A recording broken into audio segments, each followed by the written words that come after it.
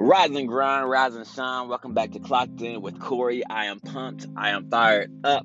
And it's a great day to be clocked in because I've already accomplished my check-ins with my accountability groups. I've already done some journaling. I've done some prayers and meditation. I just feel prepared for the day that's ahead of me. I feel prepared to actually make it a great day instead of just hoping that it's a great day. I feel like I'm going to take a test that I've studied well for, and so I'm prepared. So instead of being anxious, I'm just mentally present and ready to take on the task at hand, the task that's right in front of me. And I think about my friends that come to me for advice and otherwise, and I think about the most common concerns and complaints. And today's episode is about time. This is episode 73, by the way. And the idea of time that I want to share with you is that time is fleeting. It passes so quickly that we have to really prize the special moments that we have. We have to prize the presence that we have in these special moments. And we have to structure our days, weeks, months, years, and even up to decades if you're going that far. But we have to structure those things and schedule those things with the quality of life that we want to live in mind. But we also have to remain present in our pursuit of those things. So I think back to my childhood, and for those that don't know, in my childhood, there was a point preteen that I had essentially given up. I had essentially come to a point in my life where my asthma seemed so debilitating. The future seemed so dark, if there was one. Single mom taking care of 3 kids. There were many struggles there. There were so many different things that led me to a mindset that was honestly welcomed in that environment of, man, the world is against me. It's too hard. I don't have enough time left, and the things that I want to accomplish will take too much time. See, at a very young age, I felt like the time that I was living on was borrowed. And at a certain point, around 9, I'd say years old, this whisper started to occur in my ear. I started to hear this, not physically clearly, but I started to have this thought that just kept coming back into my head, and that thought was progress. That thought was, if you don't have enough time, then don't waste that time that you have. And so I want to leave you with just three practical processes or principles in regards to time that I learned from my difficulties as a child, and that have helped me to maximize the time that I've spent in everything.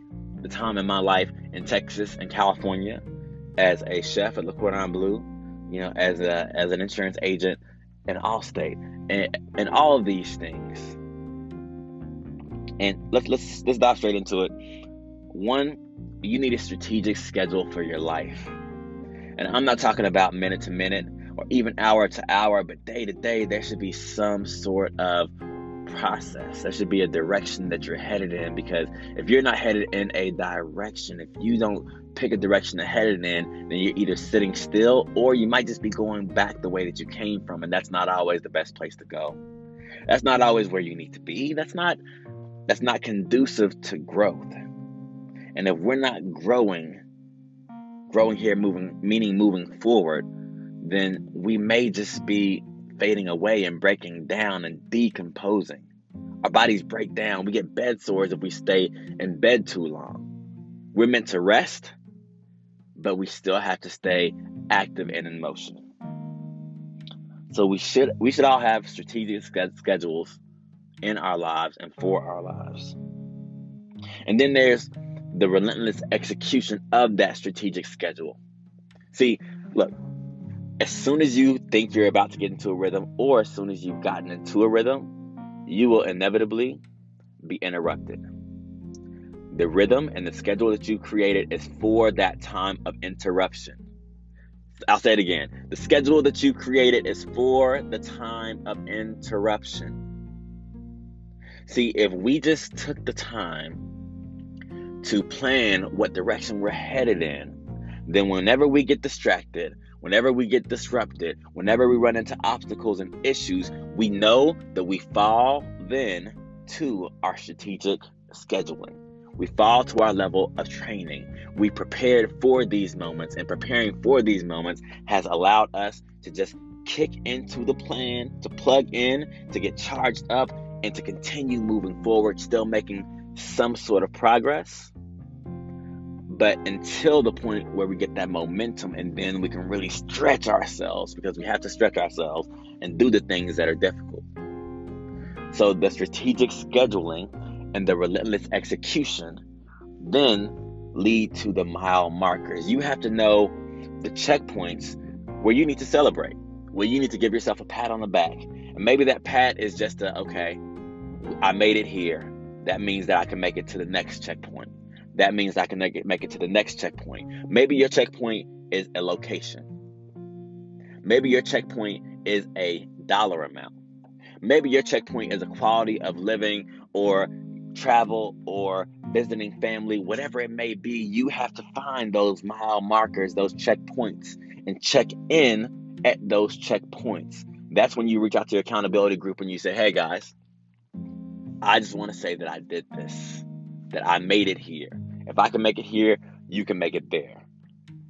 And your accountability group lifts you up in that moment, just like you will lift them up in their moments. And then everybody just continues winning. Because when you fall into that difficulty, you go back to your schedule. Whenever you have that hard day, relentless execution. Whenever you're distracted, relentless execution. Whenever you hit that number, you go on that trip, check in, mile marker, celebrate yourself, be clocked in, be lifted up, be encouraged, be fired up. It's Monday, we got this, let's keep on moving. I want you to reach out to somebody to hold you accountable today, because you need somebody just like I need somebody, and we need somebody. The community is what makes it work, it's what makes us function, and nobody successful did it without a community. I love you. I appreciate you. I'm grateful for you and for every single listen. I know I took October off, but it's November and I'm back, baby, like I never left. So get fired up, get ready, get prepared, and please check in. Be clocked in and be focused on your growth. It's Corey.